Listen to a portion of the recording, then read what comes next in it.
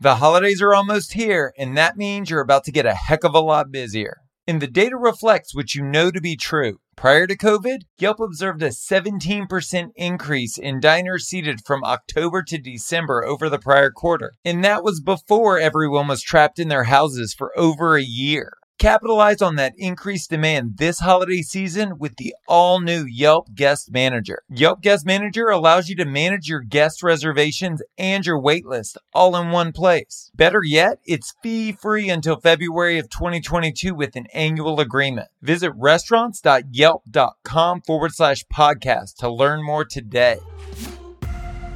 Welcome to Restaurant Marketing School.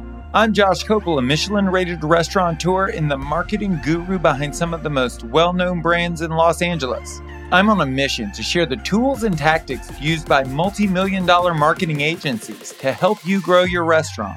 Join me daily to get a marketing tip you can use in your restaurant today. You don't use facial tissue. You use Kleenex. When you think about the car company Volvo, what's the first word that comes to mind? I bet it's safety.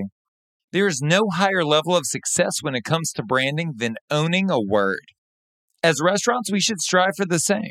In my restaurant, our goal was to own the word Southern, and it was a big goal. Los Angeles, aside from being the second largest city in the country, is also one of the most competitive restaurant markets in the world. And if we were going to stand out, we needed to stand up. We did this in 3 ways. First, we relied on pedigree to establish credibility. I'm Southern and so is the executive chef. And that simply wasn't true of our competitors.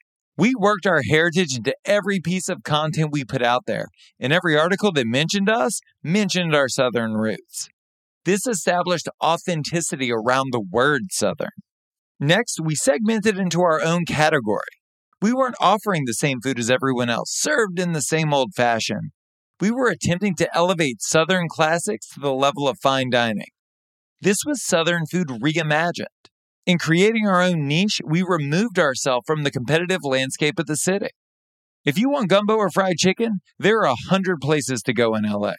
But if you want an entirely new take on your favorite Southern dishes, there was only one place to go. We were the best by default. This became a one-man race. Lastly, we sold it within the 4 walls of our restaurant. Our cloth napkins were made of blue denim. We had murals of iconic Southern brands painted on the wall. We said yes, ma'am, and no, sir. Most importantly, we told our story to anyone that would listen. The first question asked by every bartender and every server was, "Have you ever been here before?"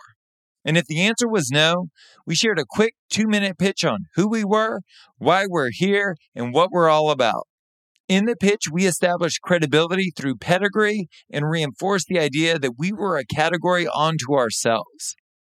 You could do the same exact thing. What is the one word that you want to pop into the minds of consumers when they hear the name of your restaurant? How can you establish credibility towards that one word? How can you own that segment? And what can you do to reinforce those things in action within the 4 walls of your restaurant? If you want to hear previous episodes or check out our other content, go to restaurants.yelp.com/marketing school. Thank you so much for listening to the show. You can subscribe wherever you get your podcasts. While you're there, please leave us a review. I'm Josh Kopel, and you've been listening to Restaurant Marketing School.